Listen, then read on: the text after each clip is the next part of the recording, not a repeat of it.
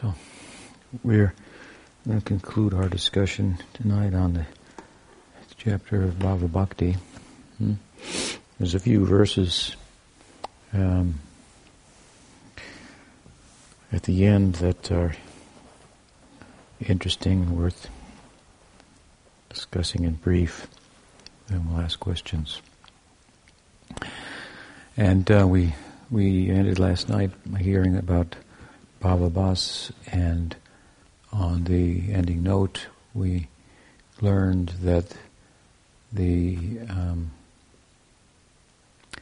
by good association, then this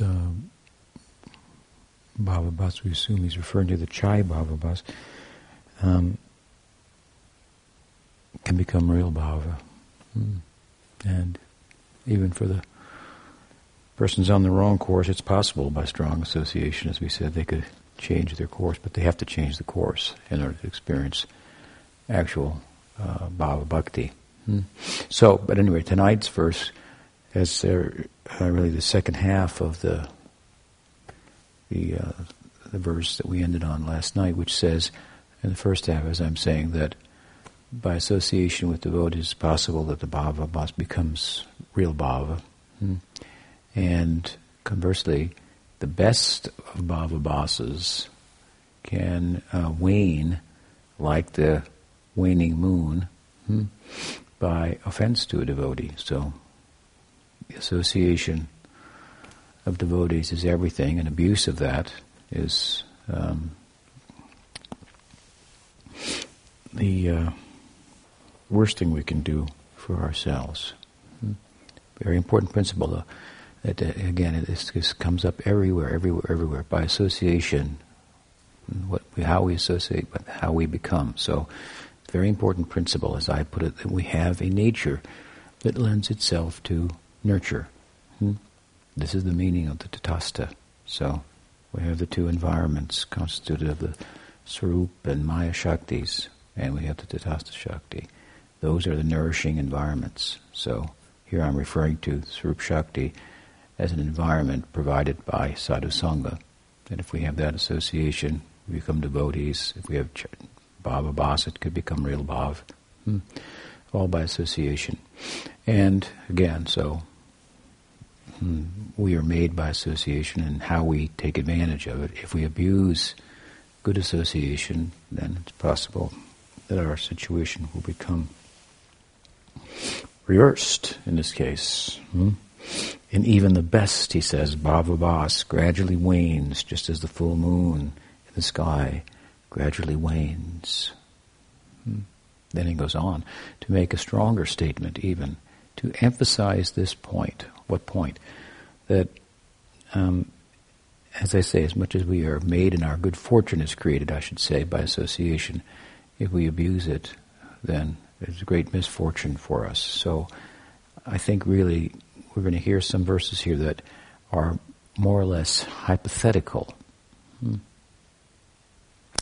And it starts with this, that by offending the great devotee or the Lord, even what to speak of Bhava-Bhas waning, the best of Bhava-Bhas waning, even real Bhava can be affected. He says, by an offense against the dearest devotee of the Lord, even real Bhava will be destroyed. If the offense is grave, if the offense is medium, that Bhava will turn to Bhava-Bhas. If the offense is slight, that Bhava will become of an inferior type. So, the principle of association, important, and then how to associate such that we don't make offense. It's important. Offending the Vaishnavas, offending the Lord. Here it says to a very dear devotee of the Lord. So it's making a qualifying his statement. There's all types of offenses we could make. Of course, we can offend with our minds. We can offend with our voice. We can offend with our actions. We could offend an inferior You're a beginning devotee. We could offend a peer. We could offend a superior devotee. If you put all this together, if you offend a superlative devotee with physically, then you have the worst kind of offense, from mental to verbal to physical. The offenses will be graded from lesser to greater. And of course the devotees are graded from novice to intermediate to superlative. So you have a superlative devotee and a physical offense, you have the worst combination. And it's said, of course, that these offenses can be remedied.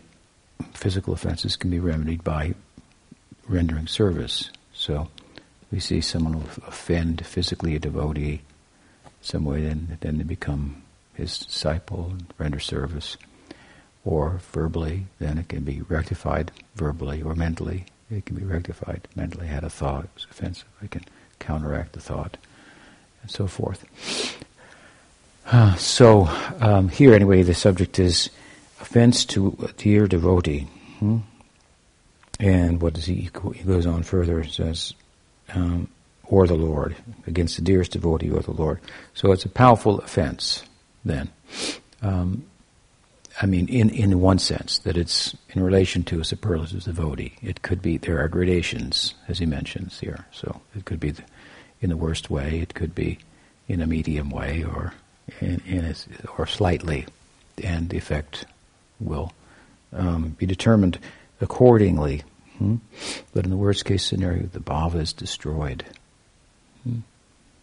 So, again, I think this is a little hard to digest because we've heard so much about bhava and what it constitutes and how it's the perfection of sadhana and so forth. It takes one into the nirguna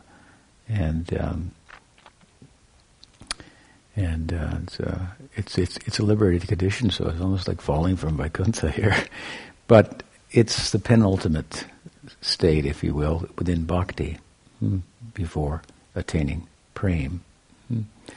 And of course, for the most part, we've been talking about here the sprout of bhava in this chapter, the beginning of that.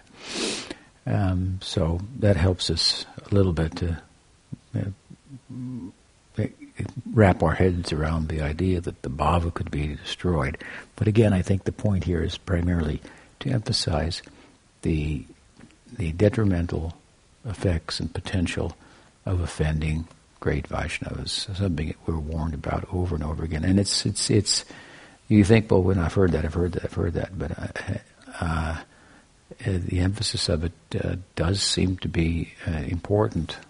And I see personally, in my experience, so many devotees making offenses, despite so many warnings. Now you're all thinking, I've made so many offenses. I'm not really referring to you, but I mean really offensive things that people say and do and so forth. Especially we find with the passing of one acharya like Prabhupada, for example, and then many of his disciples after that didn't seem to really learn this point well. It's a point for emphasis. We find it in the Gita, a similar idea. Well, that will come later. I'm getting ahead of myself. But offense is emphasized here, and therefore this is somewhat of a hypothetical. We don't know of any incident where this actually happened, although there is one cited by Vishwanath Chakravarti Thakur in his commentary on this verse. He says that bhava will be destroyed by Aparadha, the dearest devotees of Krishna. Again, where's the example? He says, the example is Dvivida, the monkey, a follower of Ram. By Aparadha Lakshman, his bhava disappeared. So, this is a story from the Leela. So stories from the Leela are also tend to be instructive to us. And in them we find devotees sometimes doing things that seem uncharacteristic of devotees. And then we look carefully at it in the commentaries and so forth, and we see, oh, this is part of the drama. Like the fall of Jai and Vijay, which we talked about in the recent discussion of Nandashinga Chaturdasi, in the surrounding days of that recent festival at Saragrahi. I'm sure most of you heard the discussions, recorded discussions, very interesting. So Jai Vijay, they fell from Vaikuntha. Of course, you can't fall from Vaikuntha is the purport, but they did. And so,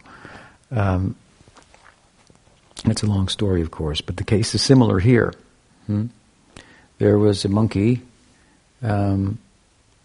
advisor to Sugriva, the head of the monkeys, of whom Hanuman was the most prominent, and they became the helpers of Ram in the forest.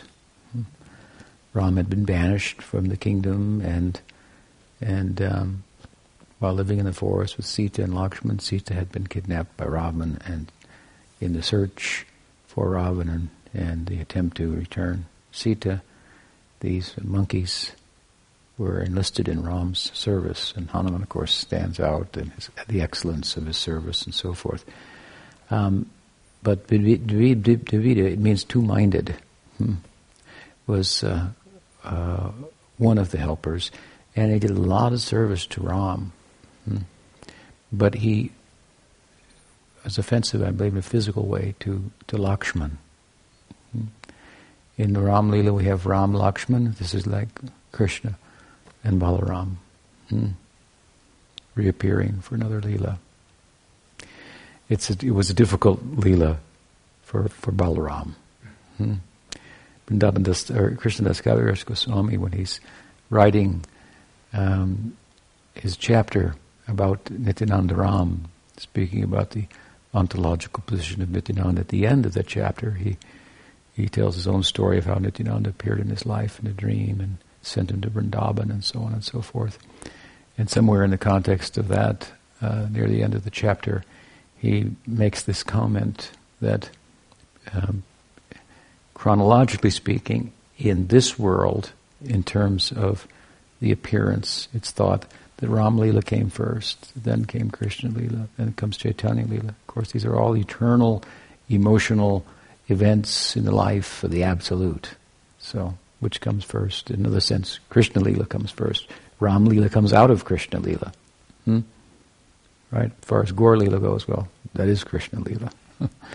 Gaur Leela, Krishna Leela, just looking at it from different angles and so forth. Krishna continuing his Leela and necessity that arose therein that gave rise to the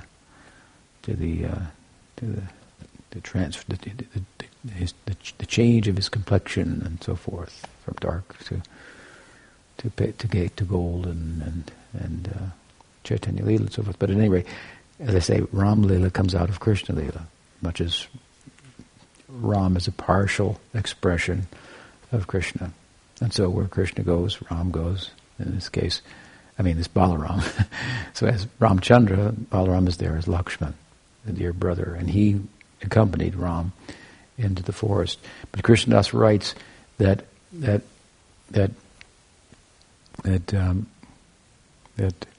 after Ram Leela, Lakshman was so frustrated, being the younger brother, because in Krishna Leela he's the older brother. So he wasn't put in the same kind of difficulties as he was in Ram Leela. He couldn't override Ram's order. For example, I think the classic example is that when what was his name? Marichi appeared as a golden deer and attracted the attention of Sita, who wanted to capture the deer, and asked Ram to capture it. Lakshman spoke up and said, "No, that's not a good idea. I don't think that's a real deer. There's something peculiar about that." So with his wisdom, he weighed in on the situation, but she dismissed him, and Ram wanted to please her, so Lakshman's good counsel was overridden, and he got himself in this and a number of other instances a very, very unbearable situation for himself. That if he was the older brother, he wouldn't have found himself in. So Krishnadas says he kind of, in Ram Leela, after experiencing being the younger brother, he took a vow never to do that again. And Krishna, in Gaur Leela, he came as the elder of Chaitanya Mahaprabhu. So anyway, Lakshman is important as Balaram is to Krishna. He's a perfect servitor of Ram, as Nityananda is of Chaitanya Mahaprabhu. And so Krishnadas also writes there in that story of his own life how his own brother, in whose home he was living, was found to be a devotee of Chaitanya Mahaprabhu who didn't have regard for Nityananda Prabhu. And realizing that, Krishnadas left home, became homeless, walked out. And Nityananda Prabhu came to him in a dream and told him, go to Vrindavan. He came with his associates. They were chanting, Krishna, Krishna, Krishna. And they were wearing peacock feathers and carrying sticks and flutes and so forth. And Nityananda Prabhu said to him, go to Vrindavan, all your desires will be fulfilled there. He woke up from the dream and immediately left for Vrindavan. Of course, he became the great Krishnadas Kaviraj Goswami. He tells his story there, how this came about, the writing of Chaitanya Charitamrita and so forth. His attaining Vrindavan by the grace of Nityananda Prabhu. Arko binitai chander karana hoibe sangsara vasana moka betucha habe. This is the way through Nityananda Prabhu. So, he gives this, what is called, what is it called? Anyway, half-hand, I forget the Sanskrit, half-hand logic. You know the half-hand logic. Kukutinaya, kind of logic. So, from the Nyaya Shastra. So, half-hand means man had a hen, and you know the story, right? If he was making a living from selling eggs, and so from one hole in the chicken, eggs came out. That made him money. From another hole, the mouth, he had to put money in the form of feed. So I thought, what's this? One hole I have to spend money, other hole is making money. Cut off the head, and I won't have to spend any money. Of course, then he didn't get any eggs after that. So he said, this kind of logic applied to Gaur Nitai, this is a spiritual suicide.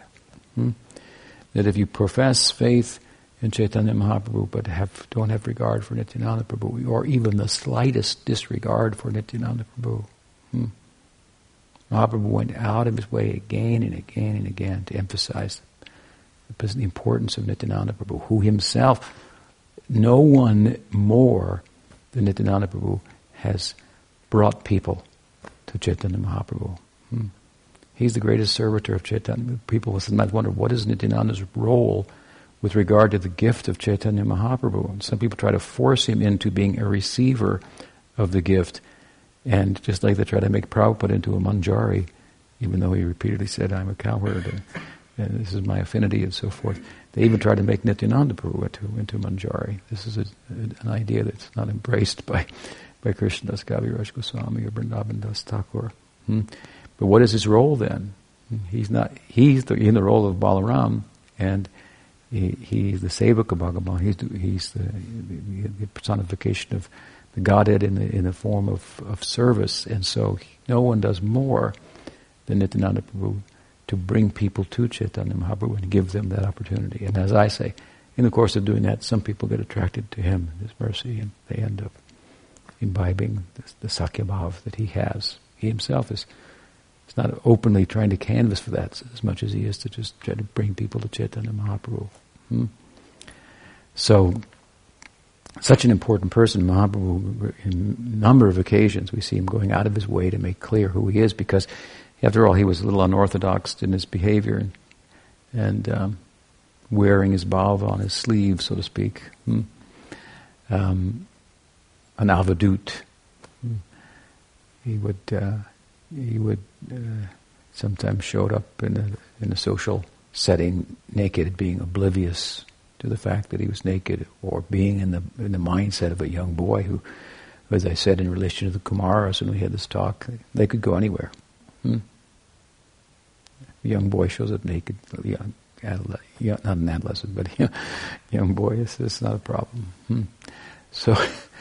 So he did that, but he also jumped in the Ganges and swam with crocodiles. So you have to be able to do both. So anyway, he was unorthodox and hard to understand, and Mahaprabhu repeatedly tried to emphasize in his circle the importance of Nityananda Prabhu and to show regard to him, and so forth. And so Krishnadas makes this point that if we don't have regard for Nityananda Prabhu, then our regard for Chaitanya Mahaprabhu is like the half-hen logic. So that's not a good reasoning to cut off the head of the chicken, because then you won't have to pay for the feed anymore, thinking that you'll have eggs for free. It doesn't work like that. So we don't want to offend Nityananda Prabhu. We don't want to offend any Vaishnava or any form of the Lord. But here we're speaking about Nityananda Prabhu because Dvivida was a devotee of Ram, but he was offensive towards Lakshman. The Ram, the Balaram, the Nityananda, if you will, of Ram Leela. And so in his next life, if you will, he took birth in Krishna Leela as the famous Dvivida gorilla, who I believe who was very offensive to devotees, and he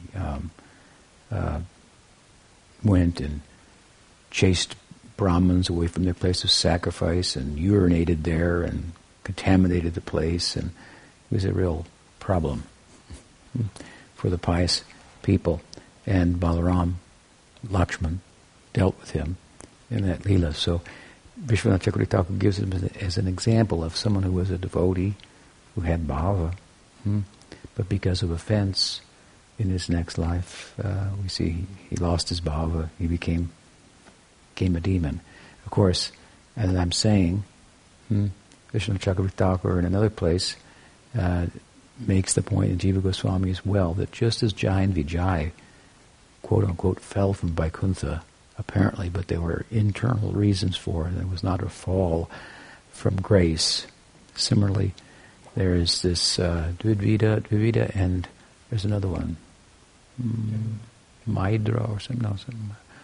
There are two attendants in Vaikuntha, and the expansions of them for reasons appeared in Ram Leela, and Vishwanath Chakravarti Thakur says that Krishna arranged this whole affair for Dvivida to offend Lakshman and so on and so forth. So, for the sake of what? Instructing us, don't make offenses. So as I say, we don't know of any example. And then we say, well, here's an example. But the example is in the Leela, and Krishna arranged it. In another way, we find that Bharat fell down from his bhava, but we heard about that in our discussions earlier about Bhava-Bhakti. And Krishna arranged that. It's a different kind of, it wasn't by offense, but somehow it became distracted and attracted to a fawn. And so how could that happen to someone? It can't, really. But Krishna arranged it for a purpose, and we're instructed by it what to be careful and always to create a favorable situation for ourselves, to avoid distractions, and so on and so forth. I mean, even in the ashram, we're always a concentrated environment. The mind is hard to control, so you need to work even within that and avoid that which could be distracting. Look at the life of Bilvamangala Thakur. And we talked about him recently in our discussions about Bhava-Bhakti also, because his Krishna Karnamrita, his book, was cited twice in recent discussions about the qualities, the characteristics of those in Bhava-Bhakti. And in our explaining those verses, we told a little bit the story of Bilvamangala Thakur. Pretty extraordinary. That point perhaps wasn't emphasized, but he came to Vrindavan after getting the inspiration from the prostitute Chintamani. And in Vrindavan, he'd been driven by lust one night to try to meet with a prostitute, and the effort that he made, she thought, if you had only made this effort for Krishna, your life would be perfect. She caused her to become a great devotee and caused him to go become a great devotee.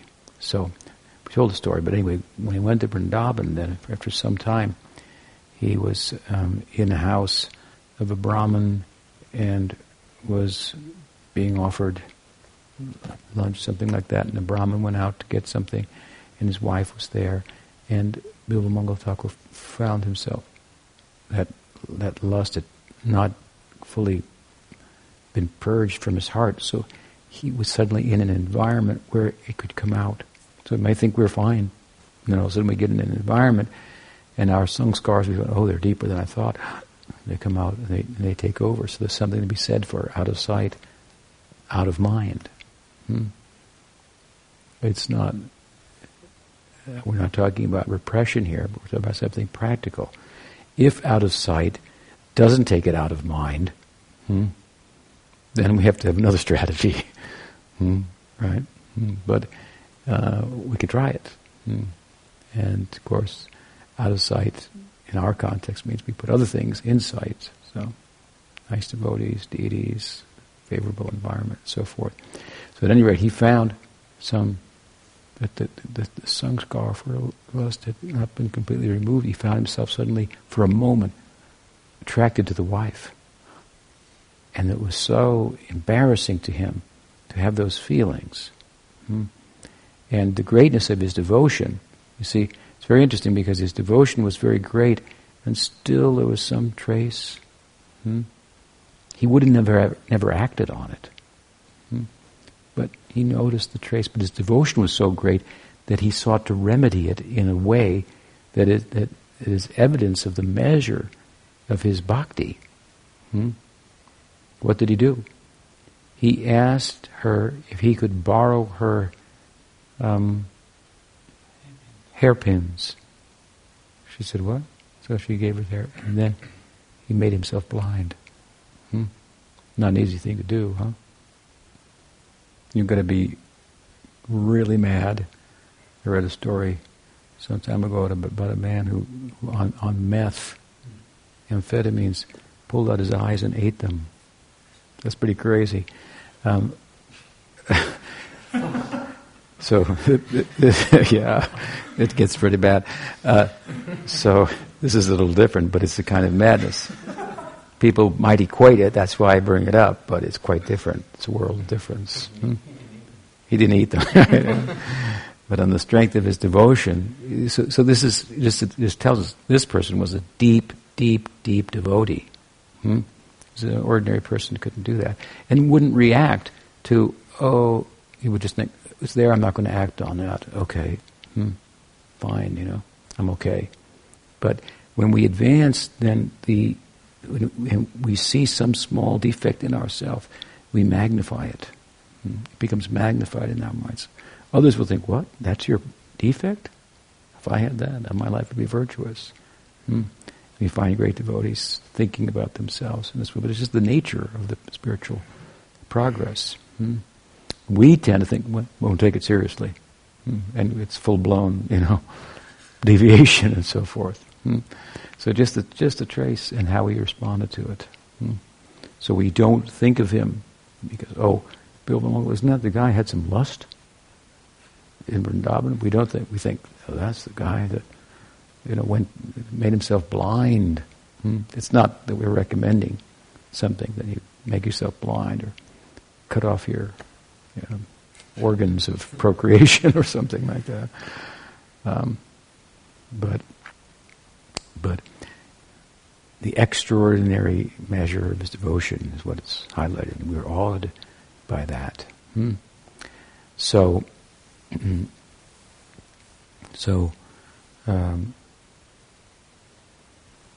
great devotees, this is a little different because he is the example in Bhakti Rasamrita Sindhu of a sadhaka. We're really talking about devotees in Leela doing something, making some extraordinary, apparently deviating in some extraordinary way, as in the case of Vidvita and so on and so forth. So this is orchestrated by Krishna to make a point, teach us, and so forth. The story of Bharat is a story of sadhana, how he got distracted. The story of Bilvamangal, similar. That will come up too here. not that story, but the point I'm making here about Bilva Thakur having bhava and having some undesirable quality or in his heart or behavior. That'll come up. But here still we're talking about first the power of offense. And so we don't know of any example. The one that's been cited is like, well, that's a bit of a stretch, Thakurji, Vishwanath Chakravarti Thakur. So anyway, we make that stretch to emphasize the point that even the Bhava-Bhakta should be careful with regard to making offense to dear devotees, what to speak of ourselves. Now, that doesn't mean that we become neurotic about it. And like we're walking on eggshells everywhere. Offense means with some malice and some intention. That could be unintentional, but this is very minor then. So, anyway, he gives a gradation of offenses in relation to a superlative devotee or the Lord. And so a gradation of results. Bhav is removed, the Bhav becomes Bhava-Bhas, or the Bhav in a medium case, in a slight case, it becomes a lesser Bhav. So he gives example from Dasya, it becomes Shanta. Now here again, largely in this chapter, we're talking about the sprout of Bhava coming. So we found in the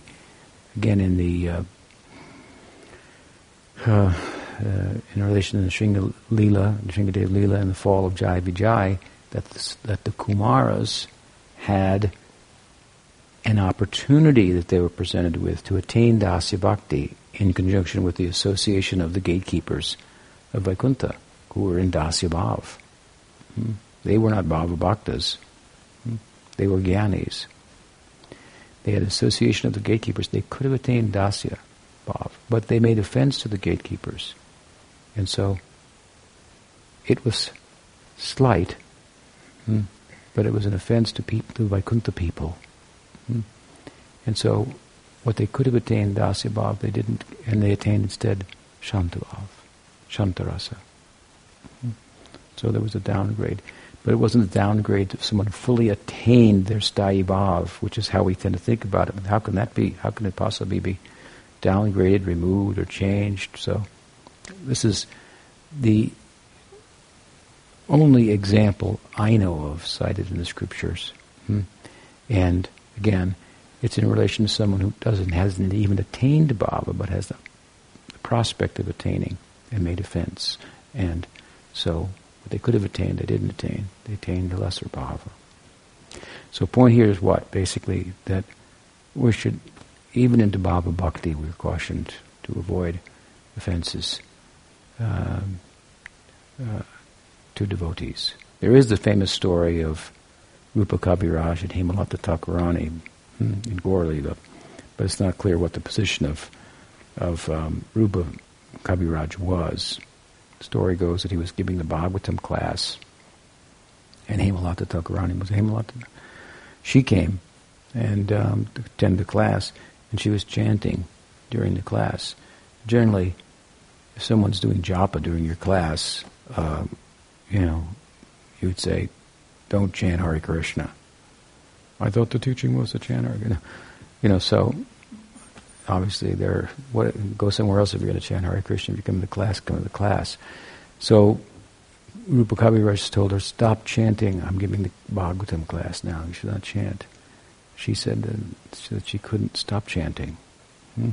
Her tongue was moving, and so she was in a very exalted stage, and he didn't recognize it. So he again, I guess, maybe dismissed her, or kicked her out of his class, or something like that. For this offense, then he fell down. He ended up propagating a misconception about bhakti, about rag bhakti, his famous misconception. The idea that with your sadhaka deha, because Rupa Goswami says in rag bhakti we should perform service with a sadhaka deha and a siddha deha. So he thought that we should perform the service of the siddha deha like a gopi in the sadhaka deha, wearing a sari, and so on. So it's a more sophisticated theological deviation than it might sound. Because if you think, this guy's putting on a sari thinking he's a gopi. Obviously he's, a deviant. But it's very subtle, actually, what his philosophical points were. And Vishwanath Thakur came and gave the interpretation that rendered that a deviation from the orthodoxy of Gaudiya Vaishnavism. He said the verse means that you should render service in your sadhakadeha and siddhadeha as it's attained, and follow the footsteps of the people of Vrindavan. But in the siddhadeha we follow the devotees as they appear in Krishna Leela, in their siddha swarups. And in our sadhakadeha we follow the same devotees as they appear in this world, in their sadhakadehas, like Rupa Goswami. You understand? So in the siddhadeha, if you follow the Gopi Bhav, you'll follow Rupa Manjari. But you don't do what Rupa Manjari does in the Leela, in your sadhakadeha. You do what Rupa Goswami does in your sadhakadeha. You understand? So, he made this distinction. It's a famous history of Gaudiya Vaishnavism, an important philosophical point. But anyway, this is what happened to Krishna, to Rupa Kaviraj. But again, we don't necessarily, he's not thought to be an example necessarily of someone who was in Bhava-Bhakti and lost his bhava by the offense, but he made offense. And this is one of the results. He didn't turn into a pumpkin or something like that, but something worse. Right? Started propagating a heterodox understanding of Gaudiya Vaishnavism. So, anyway, a caution here, strong caution as the chapter comes to a conclusion about making offense even for a Bhava-Bhakta is the point. So more hypothetical, because again, we really don't know much of any instance. And if the one has been cited as extraordinary and arranged by Krishna himself. So, having said that, he says another thing. Now, another important point. He says that by intimate association with a person who strongly desires mukti, and here he's referring to impersonal liberation. Sadayati mumuksho supratishtati. By such association, intimate association means embracing similar ideas and so forth. But with such a person, real bhava becomes bhava-bhas, or becomes worship of the self as the Lord. That's called ahangro pasanam, ahangro, self-worship. Aham Gopala, I am Gopal. It's a kind of meditation that some of these liberation seekers, I guess, engage in. So, this then what seems rather odd, because we think the power of the association of a Bhava-Bhakta would prevail over the association of a seeker of moksha that relegates bhakti to a lesser status than gyan, for example. Sees bhakti only as a means and so forth. But that's an offensive position to take, so associate with them is not a good idea. We don't know of an example, but it's again, this is a caution that keep good association with devotees and like-minded people. Life's short. That will call your progress.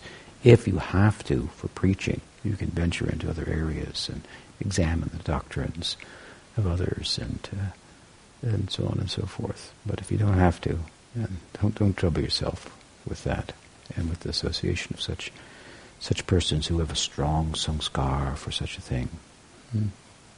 Again, we don't know of any instance, so I look at it more as a hypothetical.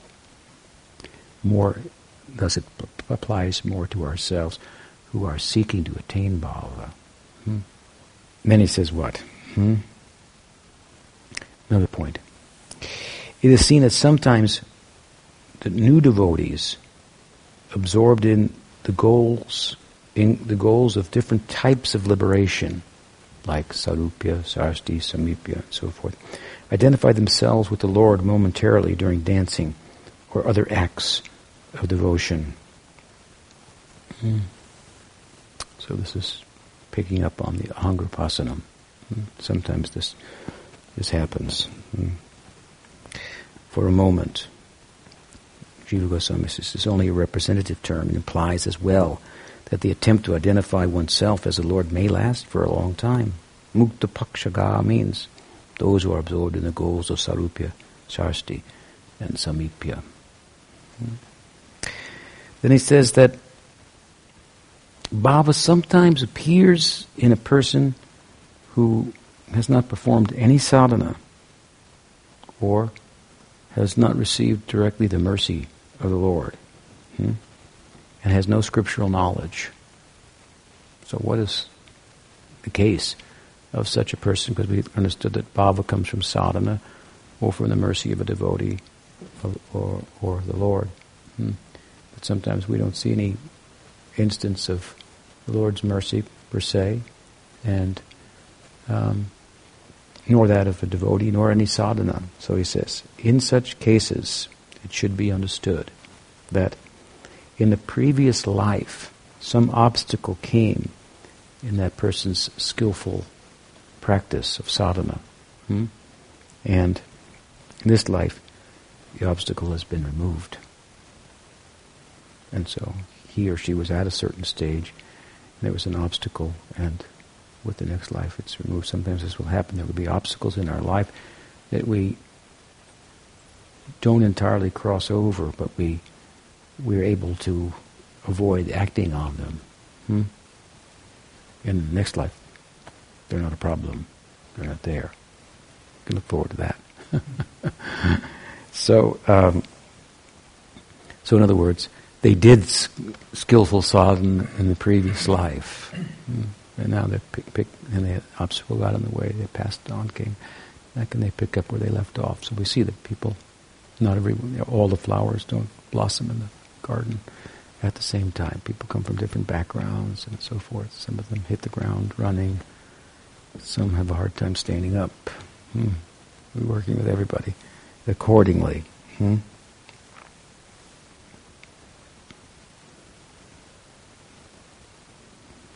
Now Jiva Goswami gives an example of Vritrasura. Vritrasura, he was a demon. Previous life he was to Chitraketu. He was a great devotee. He offended Parvati's sensibilities. He saw Parvati sitting on the lap of Shiva, and he chuckled, thinking, Shiva is thought to be a big renunciate, so here he is, henpecked by his wife. And so she took exception, cursed him to become a demon. And Shiva held his breath, and Chitraketu said, let it be. Let it be.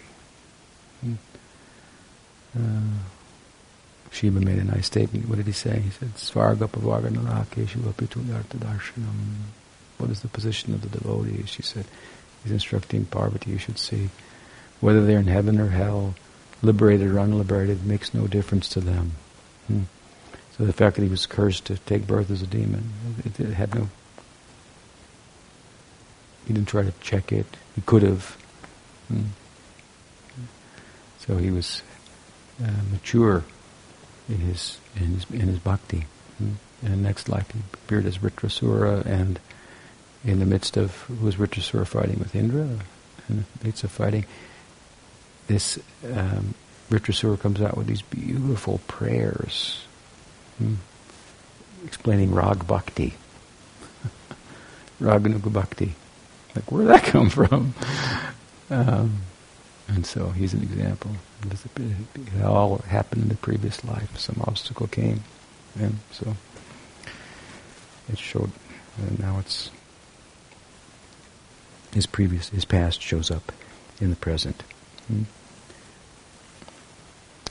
he says, "What that Bhava which is more amazing than anything in this world, which gives all powers, which is very deep, is caused by Krishna's mercy. And what he's saying here is he's reflecting back on what was said earlier, that there are two ways in which bhava is attained, by sadhana and by the mercy of Krishna, or the mercy of Krishna's devotee. And he says here the most wonderful type is that bhava that is given directly by Krishna. And here Jiva Goswami says that the author is thinking, Rupa Goswami, about examples like Putana. So that's why it's most wonderful, because it illustrates the super extraordinary mercy, kindness of Krishna. You give such a blessing, and such a high result came immediately. Then he makes another point. He says, if some apparent fault is seen in a person who has developed real bhava, again, the example of Bhava-Mangala Thakur comes to mind that I was citing earlier. One should not be hostile to such a person, because that person has accomplished the goal in all respects. So it may be the case that, let's say you have a box of camphor. You know camphor, it has a very powerful scent. So if you keep camphor in a box, you open the box and you take out all the camphor and close the box. And then I give you the box, you open it, you'll smell camphor.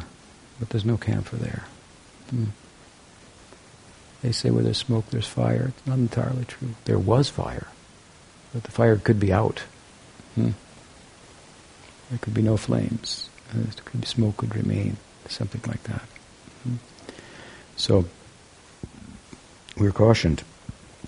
In the case of Bhava-Mangala Thakur is a good example.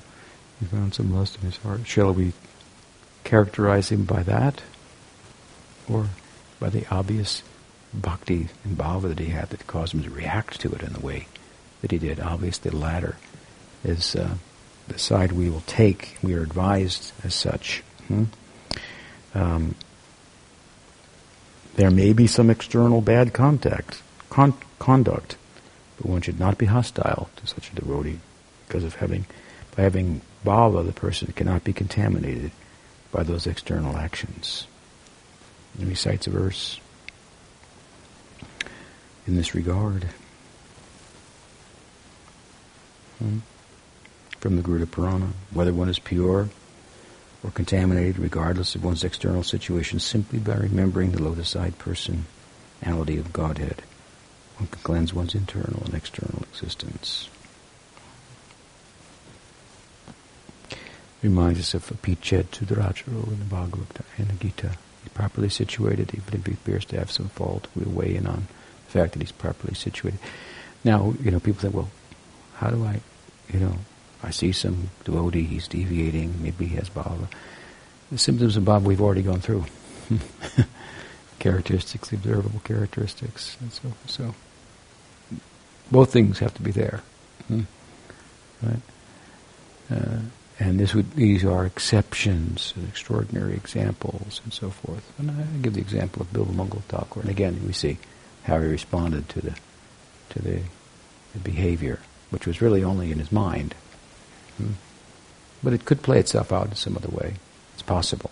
So all possibilities are being discussed. These are exceptions to the norm. And if someone is pretending to have bhava and continually engaging in activities that are reprehensible by the standard of Dharma and Vaishnava behavior and so forth, and then says, I have the bhava, if I can do, and use this verse, obviously it's an abuse.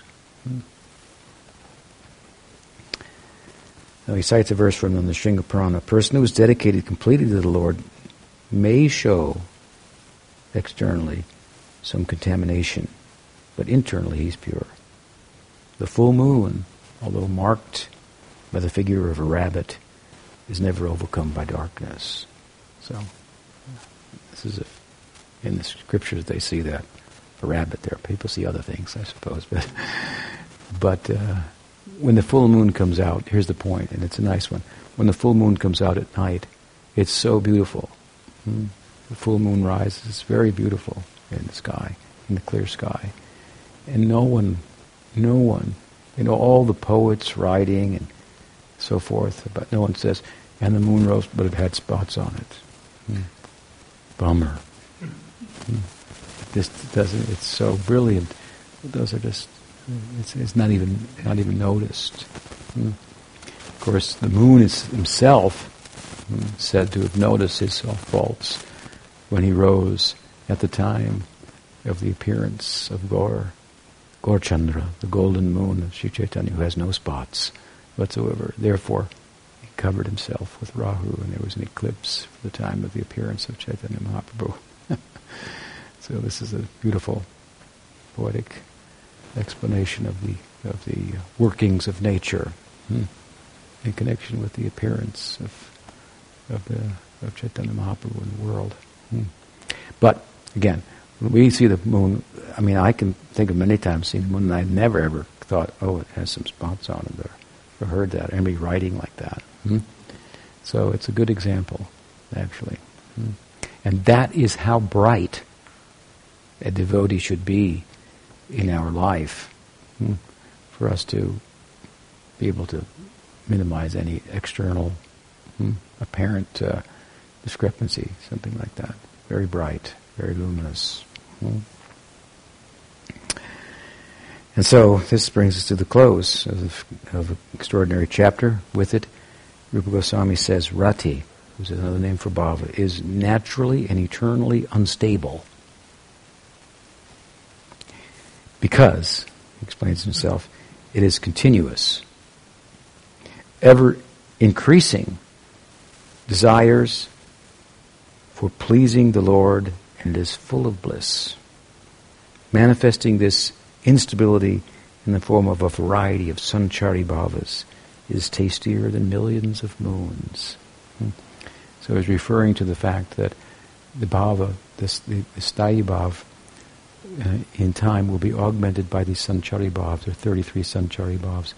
They don't all apply to every rasa, but those that do enter in, influence, and then they're transient, so then their influence recedes, and so this, it's like an ocean of rasa, ups and downs. As I said, we move in the world for search of love. We cannot rest till we find it. When we find it, it has a movement of its own. So it is with bhakti, and it makes the heart steady, but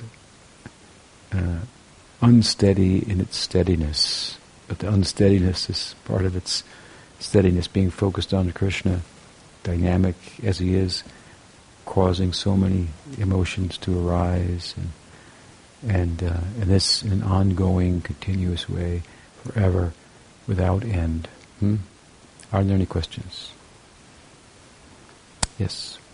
Regarding Aparadha, I really want to have some thoughts on Vaishnava etiquette on the internet. There is none, unfortunately. So we need an internet czar who is to weigh in. Ding, Aparadha. That's the problem. That's why I've recently kind of signed off. It's just people don't know who's who, how to. You give a good answer, they don't even understand why it's a good answer, and then it's an unfortunate situation there.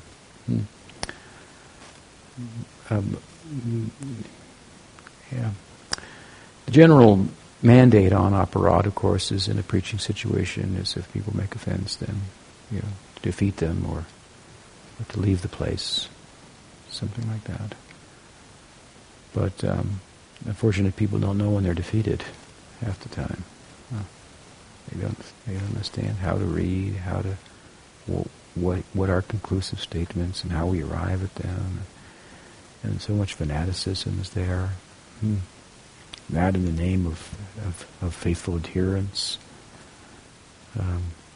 It's a problem. Do the best you can. Don't make offenses. You try to make the right point, but I see people come on and you make a point on a thread, and then they have nothing to say, and then they come back on some other thread, and they're making the same point, and you already, it's like, it seems very rare that somebody really gets it, and if they do, then for a minute they have some epiphany. Well, he's really saying, making some good points here, and then without continued association and so forth, they can't seem to hold in that favorable pattern for very long. So it's I'm taking a rest from that. It's a problem. What else? So this was discussing how an offence to a devotee of the Supreme Lord can cause great disturbance. So I guess that refers also to like the scripture, Bhava-Bhakti or the scriptures.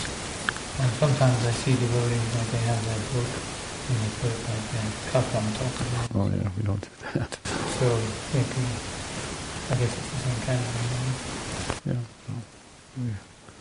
I remember once I gave a class, and it was a teacher from a Christian school brought all his students to hear, and they all sat on their Bibles.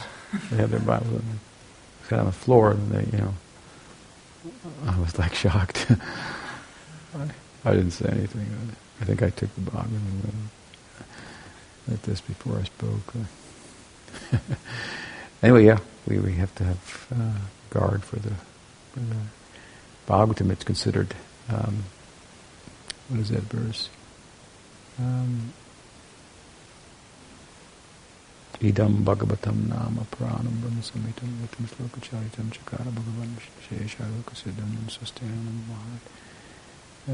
Bhagavatam is a literary incarnation of God. So it's like there's the tortoise incarnation, the fish incarnation, there's the Nrsimha avatar, there's the book avatar, Grantha avatar. So it used to be in days gone by where there weren't printing presses, it would be kept on the altar, only by qualified people who could read and understand and explain it. Then you print it and give it everywhere, and people abuse and misuse, and that's the inevitable result of preaching. Therefore, the preacher has to be able to digest the distinct possibility that people will make offense. They will be good, and people will make offense. You have to be able to digest it. So we should have high regard for the books. Yes. Can we extend it also in the sense that in today's age a lot of books are like e-books on computers or like iPads, so in that sense, if we have a computer or an iPad and we're using it for the scripture, then we shouldn't use it for nonsense also. It's like keeping the Bhagavatam in a dirty place there with other stuff. Yeah, no, we use this technology only for devotional purposes. Not for anything else. We can use anything in Krishna service, but we don't want to be used by things in the name of Krishna service. Just be attached to gizmos and gadgets and be under their spell, so to speak. But so it takes some power, some spiritual power, to be able to use those things for something other than what they were, created for, so to speak. Use a thorn. The example is sometimes given to take out a thorn. You've got a thorn in your leg, you can take another thorn to get it out. Something like that. These things have no value otherwise. It's yantra vigyan. It said that Arjuna at one point was helped this demon Mayadanava, saved from a forest fire. Right? Agni was eating the forest. And so he gave Arjuna a blessing that he would have yantra vijnana. Krishna said, don't take it, it's meant for Kali Yuga. It means science. Vijnana means kind of science of machines. And see where the science of machines is going. They're telling you are a machine. You are a machine. And we will create robots to prove it. They will be completely human. To prove to you that you are a machine. Of course, my response is, and then that machine will think, do I have a soul or not? And you start, and you never get away from it. They become completely human, then they'll have to think like this.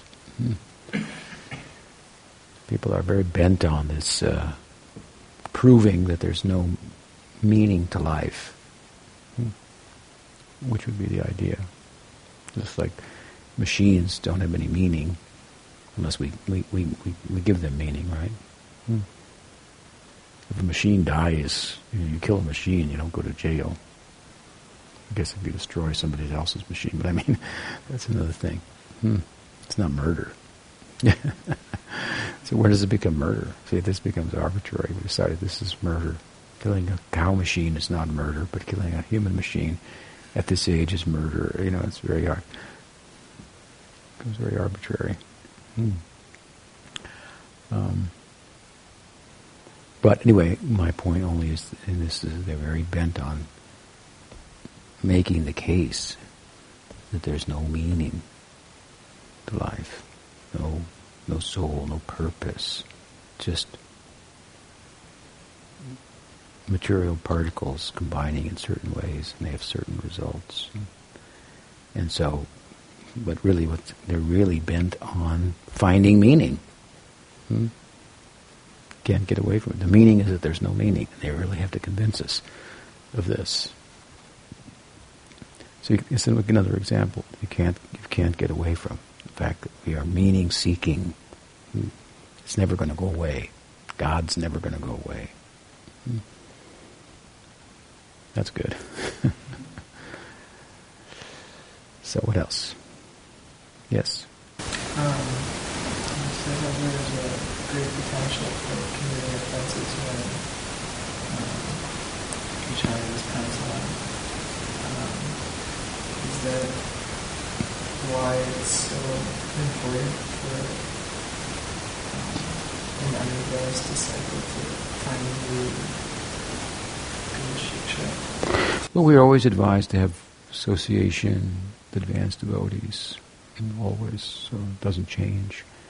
And at a time like that, then certainly we want this best association that we can find. In particular, we want to be protected.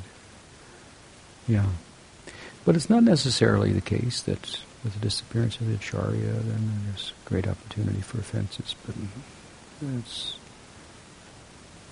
it did happen with the disappearance of Prabhupada, and there are reasons for it. It does not necessarily that that's going to be the case every time that the Acharya departs. Sometime we'll go into the reasons behind it all. This particular phenomenon in relation to Prabhupada's disappearance. But I think basically it's coming from they need guidance. People don't recognize it.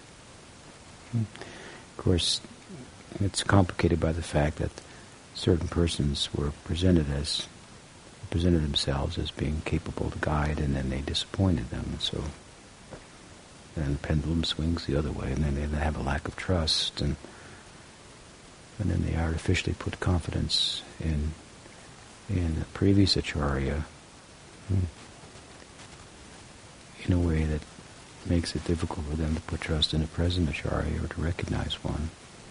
And so their reaction to a problem is as bad as the problem itself. It's not the solution.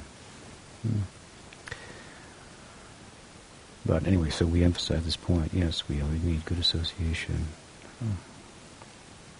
And so you should become good association. After I leave, or before, that will be best. All right.